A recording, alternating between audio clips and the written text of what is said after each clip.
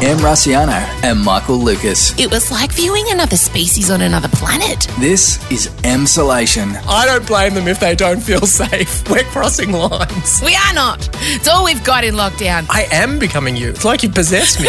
I want to implement a safe word for my family, and I'll just shout at them, banana, banana. You're in Emsolation. Tick, tick, tick, tick, tick, tick my box. Hello, hi. Welcome to Emsolation, episode 28. You guys, in the month of June, we hit 200,000 downloads, and I'm thrilled. I never thought. I mean, I hoped, obviously. But look, I just wanted to let you know that I would like to be getting to around 500,000 and maybe, between that and 50 million a month. So baby steps. Let's kind of aim for the end of the year. I'm competitive like that. I just wanted to point out how much it means to me that you choose my podcast, because it is a choice you have to make. We're not background music. We're not just on by accident. You have to specifically search up Emsolation on your podcast unless you've subscribed. And if you haven't subscribed, you definitely should. And you'll just get sent it then. It's very convenient. And make time in your busy day to hear my nonsense. And I will never forget that. That fact is not lost on me for 1 second. And this is my most favourite thing that I think I do. This is the most purest form of me that I can give you, short of jumping through the speakers right now, through your headphones, through your car, through your kitchen Bluetooth, and singing you a number in a sparkly leotard. This is about as me as I get. And the fact that you guys are still okay with it and love it, oh my goodness, I just love it so much. So thank you. And I know that this is a lot of our listeners' introduction to podcasts in general. I know a lot of you didn't know what a podcast was. What a baptism of fire. I just want to let you know you should definitely go listen to other podcasts, and they are more professional than ours. They stick to topic and don't mention jizz quite as much. But hey, And thank you also to all of you recommending us to your friends. I've become aware that the podcast is almost like a meme. We get sent to people, if someone's feeling their mate or their family member needs a lift, or the topic relates to them, or it's like subliminal messages. So I love that. And today I would like us to be sent to the teenage girl in your life, because I want to address them. I want to talk to the teenage girls. And I was made aware we have a little bit of a teenage girl following, which I love. I love the idea of getting my talons on the next generation of women. I got a message from a wonderful Emsolation, can't even say the name of my own bloody podcast, Emsolation listener. She's 19. Allow me to read it to you. Hey, Em.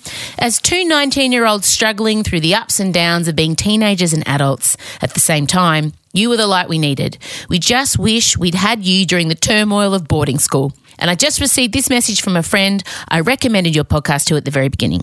Thank you, Em. Her name was Em. I didn't send that to myself. And then she put a screenshot of a message exchange she had with her friend Sophie, and they were just talking about how much they love the podcast, and then they called me a cool mum. Could you hope for anything more than that? A cool mum. So Em and Sophie, I'm glad you're getting something out of it.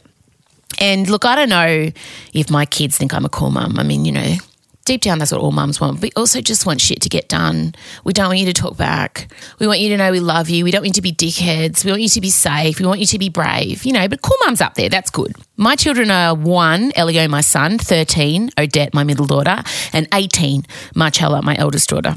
And you'd think I'd have to approach parenting them very differently, but I don't. Sometimes I find myself yelling at Marcella and the baby, it's 5 a.m. You should be asleep. Is that vomit on your top? Where are your pants?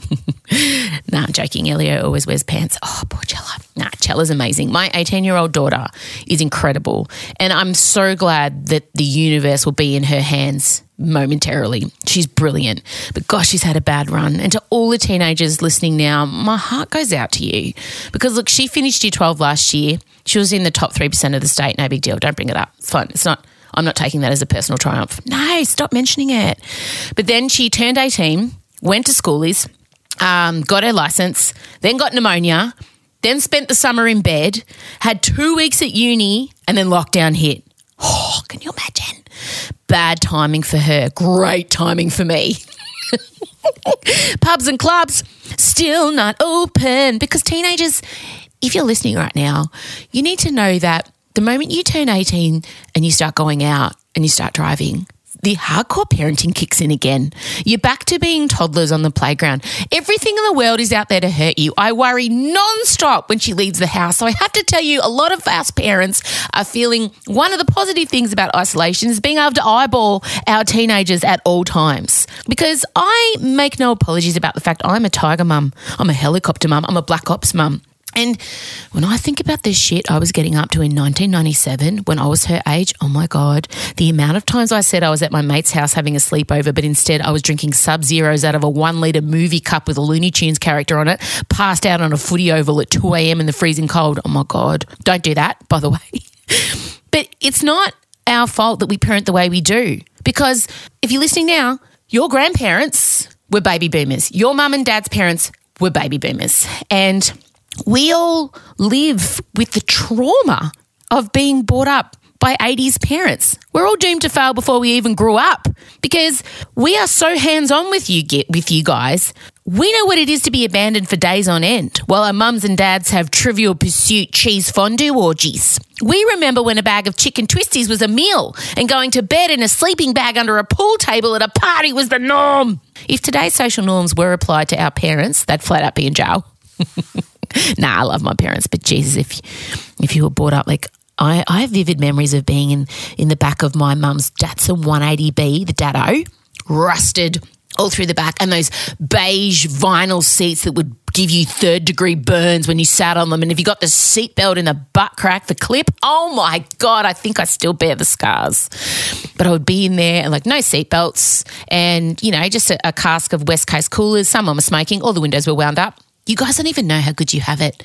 And that's the reason we are so attentive as parents now, because we are scarred by the boomers. But like I said, I really love the idea of getting my hands on the next generation of women. And obviously I have 2 in my house right now who relentlessly get unsolicited life lessons from me. I even dedicated an entire chapter in my book to the things I'd like them to know in case I die before I finished imparting my interesting brand of wisdom on them. Yeah, I'm even trying to parent from beyond the grave. Do you understand my control issues? But I put a thing up on Instagram the other day. A lady on Twitter @Genuine1, she posted something and it just kind of lit a fire in me. And it was, teach your children early what you learned late. And that fucking rocked my little world. And yes, teenagers, mums swear. We swear. I'm not going to sugarcoat that. My kids learned that very early on. The important thing is to know when to swear in context. Be smart about it. Okay, moving on. That was just a free lesson there right now. So for me, the big lesson that I have imparted on my children very early is to trust your gut. Because I think women especially are discouraged to listen to their first instinct. And I've said it before. If you smell a piece of raw chicken twice, bin it. It's off. If you've got to go back for that second whiff, bin it. It's like when you go to smell the top you want to put on. If you've got to smell the pits twice, it's probably time for a wash. Same with life. If a person or a situation needs a second sniff, it's off. And look, if I've learned anything, it's not to stray too far from your gut. Always listen to it. Stay close to the center of the things you believe in and love. Because when I'm unhappy or unfulfilled in my life or work, it's usually because I'm doing stuff too far away from that little voice, from the light, from the gut. All right. God, this is probably my longest intro ever. But I just got excited that maybe this podcast got sent to a young person and maybe you listen. So if you're listening now and you are a person under the age of 20, your mum or dad probably sent you this. Welcome. Welcome to my world. Pass it on. Tell everyone. We want to grow to 50 million by next month. All right, it's probably time to get to Michael. Scotty Barrow, my husband's making a surprise appearance today. He didn't piss me off this morning, so he was allowed into the podcast. He's normally on Tuesdays, but we had a fight, so couldn't deal with it. Yeah, your parents fight too. I mean, you probably know that. So he's here to help with fear of rejection.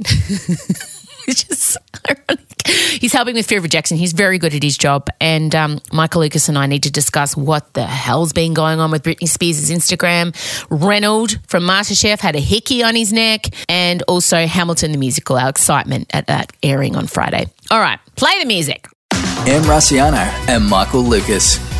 This is Emsolation.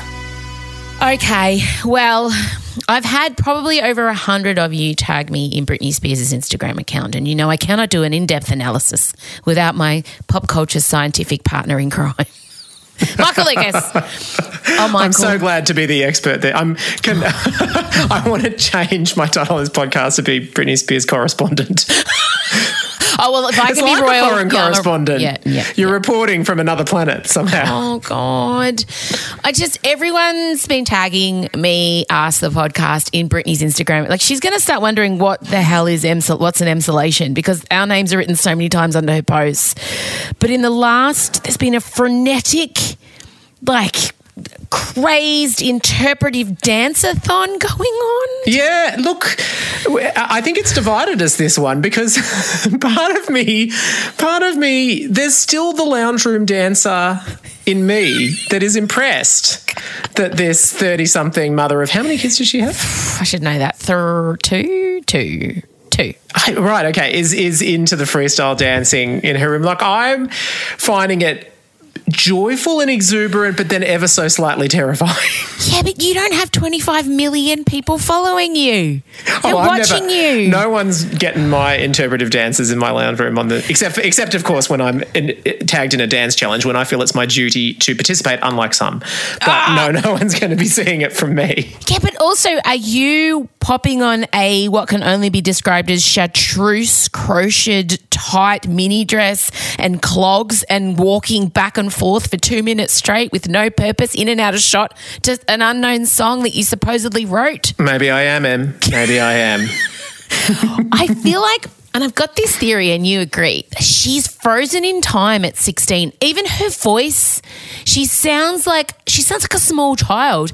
I think it's more 14. Oh, didn't Hit Me Baby One More Time? Wasn't 16 No, it was, but she was already working pretty hard from 14. Like, she wasn't super famous then. But she wasn't as sexualized at 14. Like, at 16, she was sexy schoolgirl. Do you know what I mean? And Totally. I feel like she's really going hard on the hipster shorts. They're so low you can almost see top of pubic hair. And I just feel like I understand the need to want to be... You know how sometimes people keep their hair from their best era? You know, sometimes you see women walking around with that very distinctive 80s, like Daphne from Neighbours fringe, that at the front. Yeah. And you're like, oh, her prime was 86 school prom. You know, Yeah. I feel like maybe Britney just wants to be back at that moment where everything was okay, so she's stuck herself there. Yeah. Well, it's also like Michael Jackson became super famous at like 7 or something, and then he weirdly, sort of disturbingly, stayed in that weird mindset for so childlike for the rest of his life, frozen in time. I know, but... I mean, obviously there's a lot more complications there. Yeah, I was going to say, but are we watching an unraveling or a rebirthing? I oscillate between the two. I don't know if she is getting to live her best life in her truest form with complete access to her social media accounts and no one telling her what to do, and this is really just her being her with reckless abandon, or is she genuinely on the precipice of a complete breakdown? I'm really worried. And maybe it's both. Yeah. I mean, I see it as totally. I could easily imagine she's about to have a breakdown, but on the other hand, I firmly and fervently believe that there should be more freestyle lounge room dancing happening in the world. We'd all be happier and fitter if we danced like Britney did, with all the abandon that she did. She does seem to have a few signature moves that she comes back to constantly. And also I do love her commitment to doing the occasional jump into the air, like the gazelle jump that's never quite pulled off quite the way you want it to be. The gazelle jumps. And I also, sometimes her captions, like there's one in her, she's got a crop top, again, loves a milkmaid kind of vibe. Still the mascara's halfway down the face. I'm starting to think she's had it tattooed under her eyes to look like that. And the caption is, dreams are like the old stories where wolves are seekers, always running, and women carry fire in their bare hands and light the dark paths before them. Old stories hold that the birds will fly all the miles of the world to tell your secrets to the rising moon. And she's written this under a picture of her. I mean, it's a quote from a lady named Tamara Rendell, but under a picture of her in like a sexy milkmaid top with like a 1990s shell choker. And I'm not sure where the wolves come in there. When was your frozen in age time? When are you frozen in? What's your what will be the M era that you'll stick with for the rest of your life? I think I'm still waiting for that to happen. Yeah, for me it's 48. I think I got there at 13 and I've just sort of been biding my time. Yeah, I feel that. I feel like I haven't quite reached the moment I want to be frozen in. I'm getting close, but not quite, because certainly I did not want to go back to 16. My 20s were a shit show. 30s, Yep, trash fire. So I feel like late 40s, same. 48 for you and I is going to be amazing. I think it's going to be, for you, it'll be the exact time that a turban becomes comfortable, unexceptional day wear, and then you're just done. That's it. Yes. You are dazzlingly close to that now. I'm close. I'm on the precipice of turbans being day wear to just lift my face up, not have to dip my hair. All right, well, we'll keep monitoring, but I am mesmerised and concerned in equal measure. I want everyone to know that I don't take mental health lightly, but I still think she's not hurting anyone. She's clearly happy in whatever concoction of medication she's taking, so more power to her. What I do want to talk to you about, though, there's so many things. We have so many topics to get through. This is going to be the longest podcast we've ever done because my intro went for 5 years. Scott's also decided he wanted to have something to say, so we've got a Thursday Scott session. But I did notice on MasterChef, as I was flicking the channel, and then also because a million of our listeners sent me messages, Robot Reynolds had a hickey on his neck, which to me is electrifying because he was in lockdown at the time of filming with the other contestants. His girlfriend of 3 years, Dinata, is currently living in Bali, which is in Indonesia, not Australia. So my mind last night at 2 a.m. is racing. Who the fuck is left in the house to be giving Reynolds a hickey? Which, do we think it's a hickey? Did you have a look? Have you done a screen? Have you done a Zoom? I've certainly had a look. I mean, I'm not necessarily, in a court of law, I'm not ruling out that skin discoloration could have come from some other source. But for the purposes of this, what are your suggestions? Well, he could just have a rash, or he could just have a bit of a pimply sort of thing that's gone awry. But it's also fascinating as well because they've been shooting in lockdown. Let's not forget that. And they're absolutely in the distancing. But the positive thing for me is I'm increasingly starting to think, should Reynolds be the next Bachelor? I mean, we need more diversity with bachelors, and I feel like he's got a lot of the qualities you want. I mean, he works out a hell of a lot. Yeah, but not only that, it's funny you bring that up. He does take the idea of being a husband very seriously. I read a quote where he said, I have a checklist I must meet before I put a ring on her finger, her being Dinata. I have standards. I want to be financially stable, own multiple businesses, and have my own house. Well, that's the kind of qualities you want in a Bachelor contestant. And then also, correct. I just feel like we could get, in some of the Bachelor sort of, events and situations, he can pull out science laboratory Reynolds. I'm really up for that. I want a Bachelor that can do some sort of incredible meal or find some sort of other use for the blowtorch and the blast freezer or whatever else is happening. You know what I was thinking? Because obviously I'm going to get right on board with Bachelor in Paradise, equal parts disgusted, equal parts enthralled. I would be able to do The Bachelor in the same way. The Bachelor's going to have to become, again, like some kind of 1940s chaste. They won't be able to do all the spa stuff. All the bodily fluids will have to be chucked out that they can't touch. How are they going to film The Bachelor in 2021? Well, there was a report that some of the Bachelor dates were occurring via Zoom, which to me does not sound promising. No, but for someone like me who didn't have a lot of looks but big personality back in the day, I could go on The Bachelor. I got good banter. I could put a filter on my face. I could easily be a Bachelor contestant now. Not in my 20s, but now, God, if it's just personality, yes. Oh, suddenly all the women who have strong personalities are like, yeah, I'm going to go for The Bachelor. I'll put a bloody Snapchat filter on my face. I'll look like a sexy bunny with some big glasses.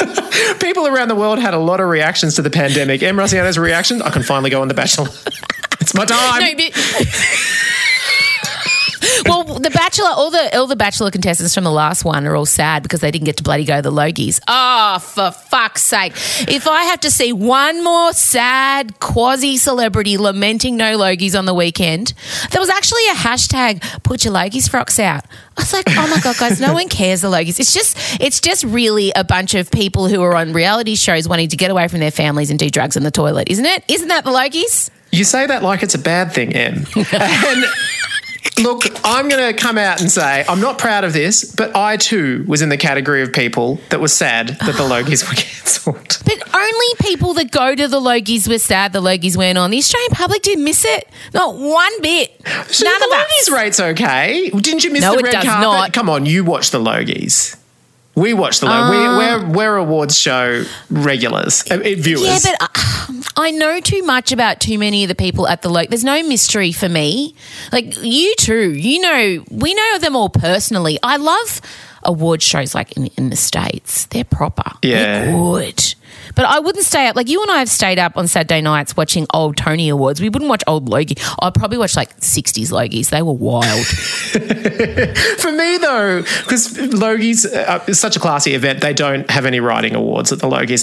And also there's they want so many celebrities on every table. They just want celebrities and producers and publicists. That's it. If you're a writer or a director, forget about it. But I sort of have slowly worked my way up to producing. So for years and years and years, I could never go to the actual Logies event. But since I've crossed over to being producing, which is only the past little while, now I can go. So that's why I was disappointed. I feel like I finally got invited to the trashy ball and now it's shut down. I just think if an awards ceremony's genesis is old women sending in coupons from a TV Guide magazine, I mean, how can we really place any credence in them? Do you know what I mean? I think that when you put it that way, I think that just gives the awards more luster. We will one day be those old women sending in coupons and we'll be proud about it and opinionated. What's your favourite award ceremony? What's your favourite? Okay, well, for me... Can I just point out the excitement? Your voice just changed gears. Like, you just went to another level then. I heard it because I know you well. He's about to talk about award ceremonies. Guys, strap in. Look, I should just preface this by saying I think the whole concept of them is innately stupid. You can't judge. They always get it wrong. It's dumb. Having said that, I watch all of them. I absolutely watch all of them. And I love it. And the weird thing is, obviously, the Oscars has the luster of history and it's kind of the ultimate. But truth be told, I get 45 minutes into that ceremony and I'm absolutely bored. So my actual two favourites, the two that I really look forward to every year, the Golden Globes and the MTV Music Video Awards. MTV? Are you joking? Yeah. Oh. No way.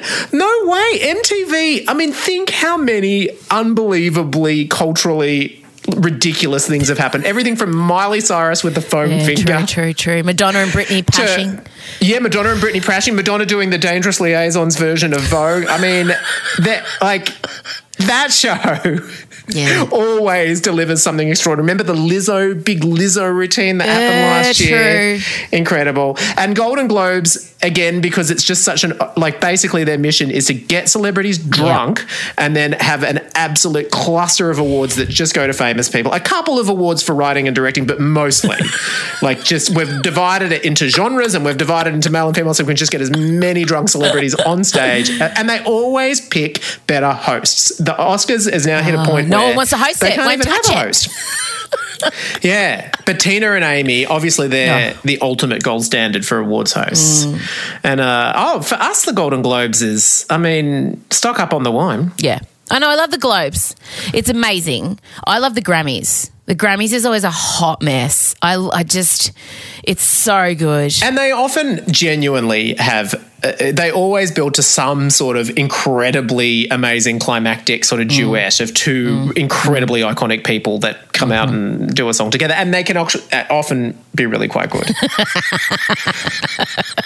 Yeah, of course. Look, I mean, I'm genuinely sad. We're going to have, who knows when award ceremonies will come back. I'm sure they will, like herpes. Can't get rid of them. They'll come back stronger than ever. They will, with an absolute vengeance. And also, the other reason why I was sad the Logies isn't going ahead, I just hate to bring it back once again. Why? Apart from the fact that, by the way, moving to the Gold Coast, best thing that ever happened with the Logies. Love it's that. A spiritual home. You love it. It's like school camp for celebrities, isn't it? Bloody hell. Oh, I love it. It's just that everyone's like, when it's in Melbourne, you go back to your own home, it's not as special. But when it's in the Gold Coast, it's different. But this is the legit reason why I was annoyed. I reckon Deborah Mailman had the gold in the bag. She's so popular. Total Control was the best thing she ever did. She friggin' had it. And it would have been so good for, this year if she'd gotten it. And, I mean, hopefully she'll still be remembered next. I'm sure she will be. Oh, they'll have to do a double banger awards. Don't worry. Next year the Logies go for 3 days. It'll be a fucking road show. I'll be happy. Oh, my God. Can you imagine? The influencers will have to start their Botox routine now to get it right. Just to get the chemical concoction just perfect. Oh, it's a hard balance. It is hard. And well, my other favourite one, which rolls us nicely into the final thing we want to talk about, is the Tonys. I mean, the opening, that is when all the people who can't do movies and probably want to do, they get to shine and they get to sing and dance and show all their threats. And as someone who has a few threats also, I just feel like, fuck off all you pretty Brad Pitts and your Angelina Jolies and your bloody faces. Let us sing and dance. Oh, totally. As a showcase of talent, there's no doubt the Tonys is the best awards ceremony. And that is the one we go back to on when we're home on Saturday nights drinking wine, doing YouTube marathons. We always end up back at a Tony's award, like 100%. Totally. Often freestyle dancing, not dissimilar to Britney. It's true. And we're back to Britney. But of course, I just want people to understand the immense sacrifice that I made for our friendship this week and continue to make. Enormous sacrifice. Obviously, Hamilton is going to hit Disney Plus on Friday. I was sent a preview screening of Hamilton yesterday. And I did not watch it because I'm waiting for my best friend to arrive at my house on Friday with his husband in tow so we can theme dress. Look, my message to Em was I would totally understand if you buckle and watch it. I just said that you have to generate enough excitement and emotion when we all watch it together. That's what I said. We'll be recording a bit. I'll be recording bits so you guys can hear our excitement next week when we chat on the pod. We'll talk to you about Hamilton. Now, just so I know going in, how much will you tolerate me singing? None. Oh, none? Can I mouth things? Look, can I be honest? I love Hamilton. I've only listened to the soundtrack, haven't watched it.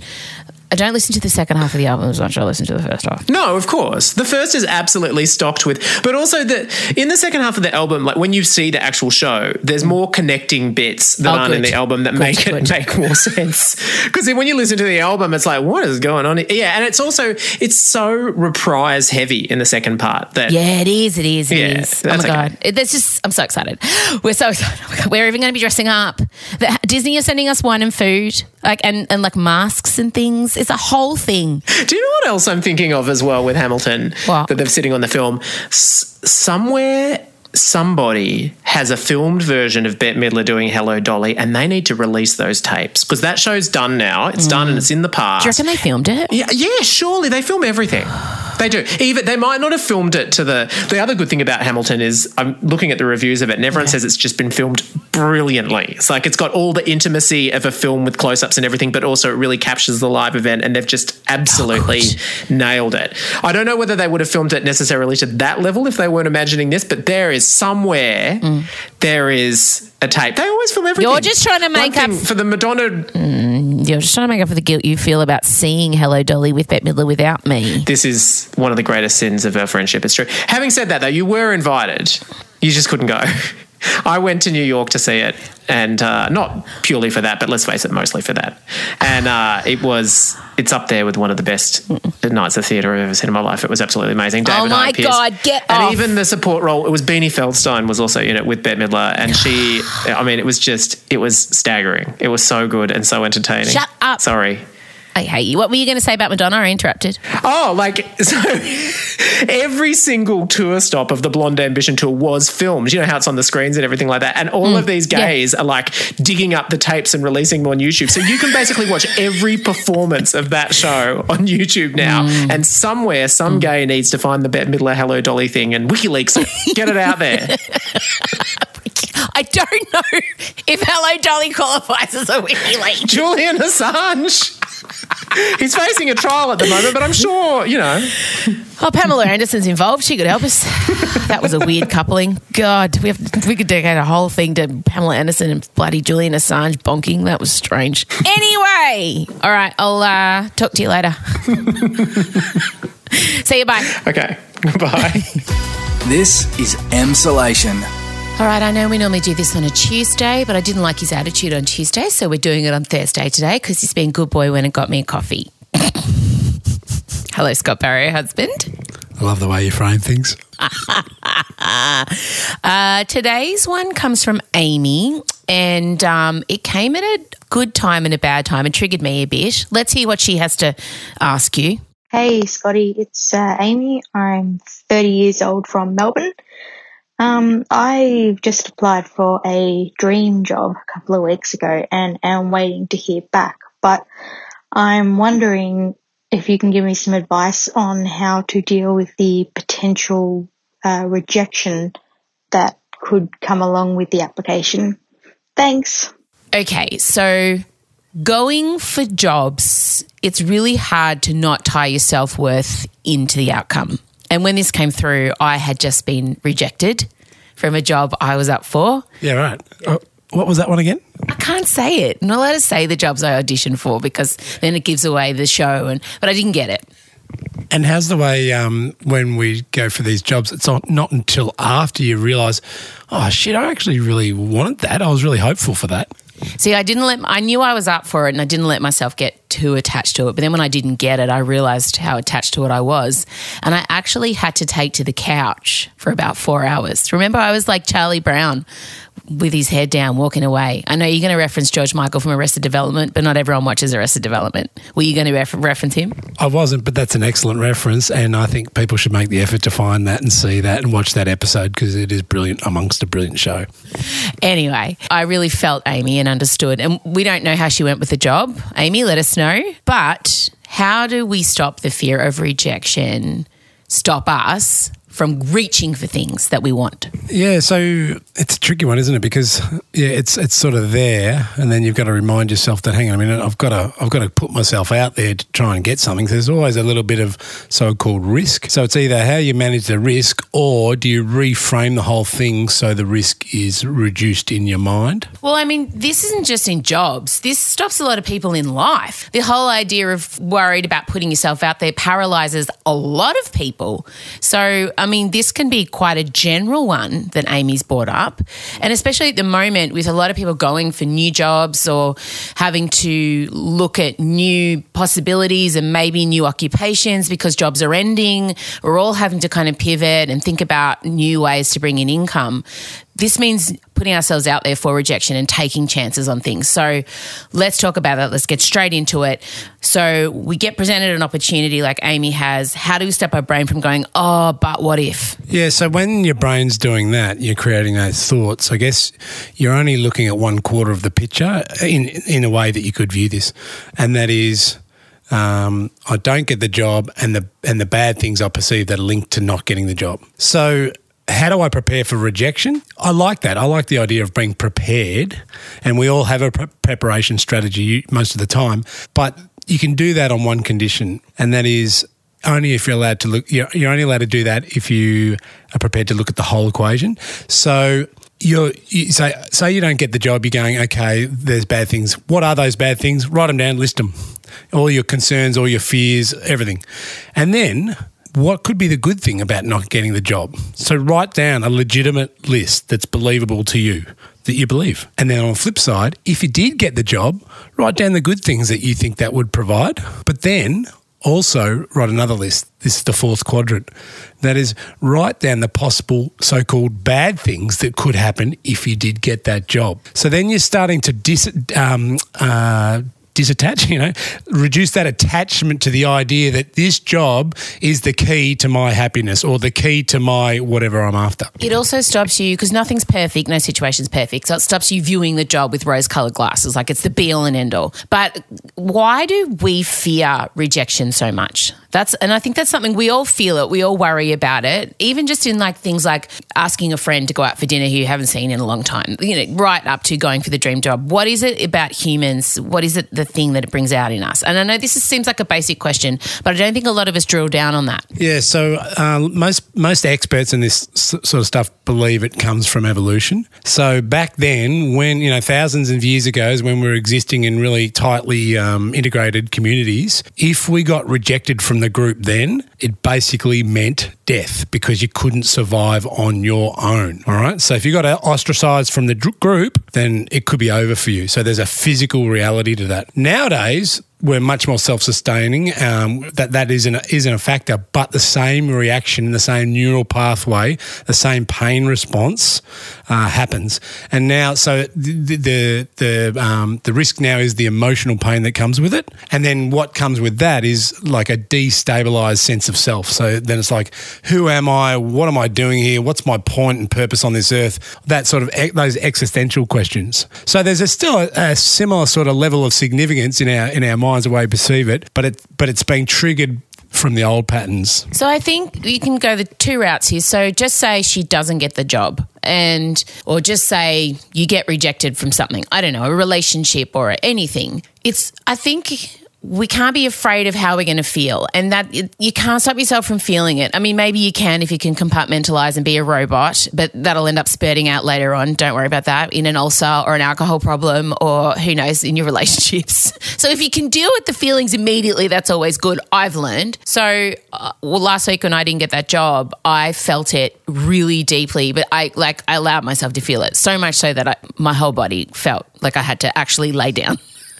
But then I found the next day I was better because I allowed myself to kind of go, oh yeah, I feel really flat about this because I didn't get this job. Am I not really good at my job? Maybe I shouldn't be on television. Maybe I shouldn't be performing and entertaining. But then I realised, well, I'm letting other people determine my self-worth, which is something I wouldn't do. So, you've got to kind of go through all that self-talk. So is there an easy kind of 3-step thing you can say to yourself when you do feel that rejection hit and you do start to feel that, I'm going to die? Exactly. That's the sort of the subconscious message. Like when the news hits you, is there something we can say to ourselves is like, okay, let myself feel this, da-da-da-da-da. What do we got? Yeah, and so as you're explaining that, you're doing this thing with your hands over your head, almost like let the water wash over me, let these emotional feelings, let this disappointment and all the other emotions, let them come over me. All right, so that's the first step. Just let myself feel it. Now, you might have to contain that, or you might have to delay that till a point in the day when it's safe to do that, okay, maybe not in public, whatever works for you. You might need to contain it with time too. But that's the first thing. Just let yourself feel it and then acknowledge and notice yourself. And then it's like, essentially, it's like, well, what now? What can I remind myself of that takes me forward here? As opposed to all the things that, the negative spiral, the negative story that this is, what have I got? What have I got? What do I know? What is good and true that I can go back to and rely on? So that sort of neutralises you, gets you back to neutral. And then it's like, okay, so what am I going to do? And then I reckon in relation to jobs, I reckon there's one thing that it's a numbers game too. So if that was a dream job, yeah, maybe it was, maybe it wasn't, but maybe the dream is in your head too. Like, as in, not saying that wouldn't have been a good job, but also we build things up, and that's why that 4 quadrants exercise is important, to cut to the chase and cut to reality. So it's like, what could I do next? Oh well, I've got to scour the internet or the job ads for more, or I've got that thing that I was hoping to get from the job. I've got to see where I could take control and create that in my life. Maybe it's outside of a job, or maybe I create my own job, or maybe it's a part. So you respond, you reflect, then you react. Yes, I just came up with that while I was sitting there pretending to listen to you. I was listening to you, but half of my brain was also thinking about some good alliteration to help people. But I also want to say, the thing that we always tell our girls is, if you're disappointed, that means you cared, and there's nothing wrong with caring. Like, that's a good thing. It's good that you cared enough about an opportunity you were putting yourself forward for to feel disappointed. It kind of means you're valuing yourself. And it's important to know, not only do you care, but what exactly was it in that you cared about? So that can point to, like, our emotions are always messengers for us. So what is it? Oh, well, it was the fact that I was going to be working with those people and helping them do that. Or it's the fact that I was going to have a real position of authority and power, and I felt like I'd really execute my leadership through the systems. Or it's the fact that I could be really creative. Distill it down to the actual thing, the value, and then you can, when you're going forward, you can look for how you can express that value or engage in that value going forward, whether it be in someone else's job as an employee or your own recreational or setting up your own situation. Which is what I did. I mean, my career was just constant series of rejections because I was waiting for other people to give me opportunities. So in the meantime, I thought, fuck that, I'm going to make my own. So I just went and made my own opportunities, which I acknowledge not everyone can do in their line of work. And, the other thing is, if you got the job, fucking yes, champion, go forward. Be your best. We haven't covered that side. But I think if everyone can harness that fear of rejection and how you're going to feel, then you can be really brave. So that's the other side of it. Being unafraid of rejection means that you can be brave, which is always good in career and life. Have you said everything you want to say? Just one thing more. Whether you get the job or whether you don't, you as a person, Amy, and me, and you, Amy, we're infinitely more than the job we hold. Whether we hold a so-called great job or a shit job, we are much more than that. And that's some of the things that you can remind yourself of when you're feeling, really disappointed. I'm much more than my job. I can create happiness. I can create satisfaction and meaning beyond a job. Obviously, a job can help, but yeah, I am more than this. This is not my value. This is not my representation of me, and this is not the only pathway to my, meaning and happiness. Cool. All right. Thanks, Scotty B. If you want Scott to help you with something in your life, you can email hello@mrussiano.com. You just need to record a little 30-second grab of yourself talking about it, just as Amy did. She was very succinct. Scotty, you'll be back next week, pending... 3 shows next week. I'll be on front and centre half forward. Yeah, well, that depends if the centre half forward can be relied upon to mark the ball and kick goals, aka just kick 7 then. Get me coffees and not argue with me 5 minutes before I have to record, even though sometimes it's my fault. All right, gotta go. Bye, Scotty. See ya. This is Emsolation. All right, that's all we have time for. Thank you so much for joining us this week. What a week it's been. I want to remind you that the Emsolation merch, yeah, we have merch, is now probably on sale. mrussiano.com. It's a red t-shirt with pink Emsolation written on it. It's also a black t-shirt with pink Emsolation written on it. And there is a black t-shirt with busy working mum written on it in purple. And remember, you don't have to be a busy working mum to wear that t-shirt. It's a vibe. It's the new big dick energy. You might be a 19-year-old single gay bloke who needs a little bit of busy working mum injected into his veins. You do it. All right? Anyone can wear it. Dads, grandfathers, sons, babies, whatever. So that's mrussiano.com. Now, before I go, you do know each week I want to amplify and bring attention to a community organisation, a charity or an individual within the Indigenous community who I think is doing pretty amazing things. Marley Silva is one incredible young woman, and we have been focusing on that next generation, and she is no exception. She's a great storyteller. She was one of the finalists in the 2019 Young People's Human Rights Medal. She's been on Q&A, and she has a new podcast, and I've been listening to it, and I just love it so much. It's called Always Was, Always Will Be, Our Stories. I want you to go and listen to that podcast. You know, you're all about podcasts now. It's a new thing for you, and she is just so impressive. And again, another person, another leader that I'm glad to be handing the world over to. She's a fair way in. It started in June. You can listen to it on Spotify. I'll put a link on my Instagram as well. You can listen to it on iTunes. Anywhere you listen to your podcast. Always was, always will be our stories. And I just think Marley is just exceptional. All right, guys, that's it. That's enough. My goodness, what a long one. We'll see you guys, hear you guys next week. Have a great weekend. Bye.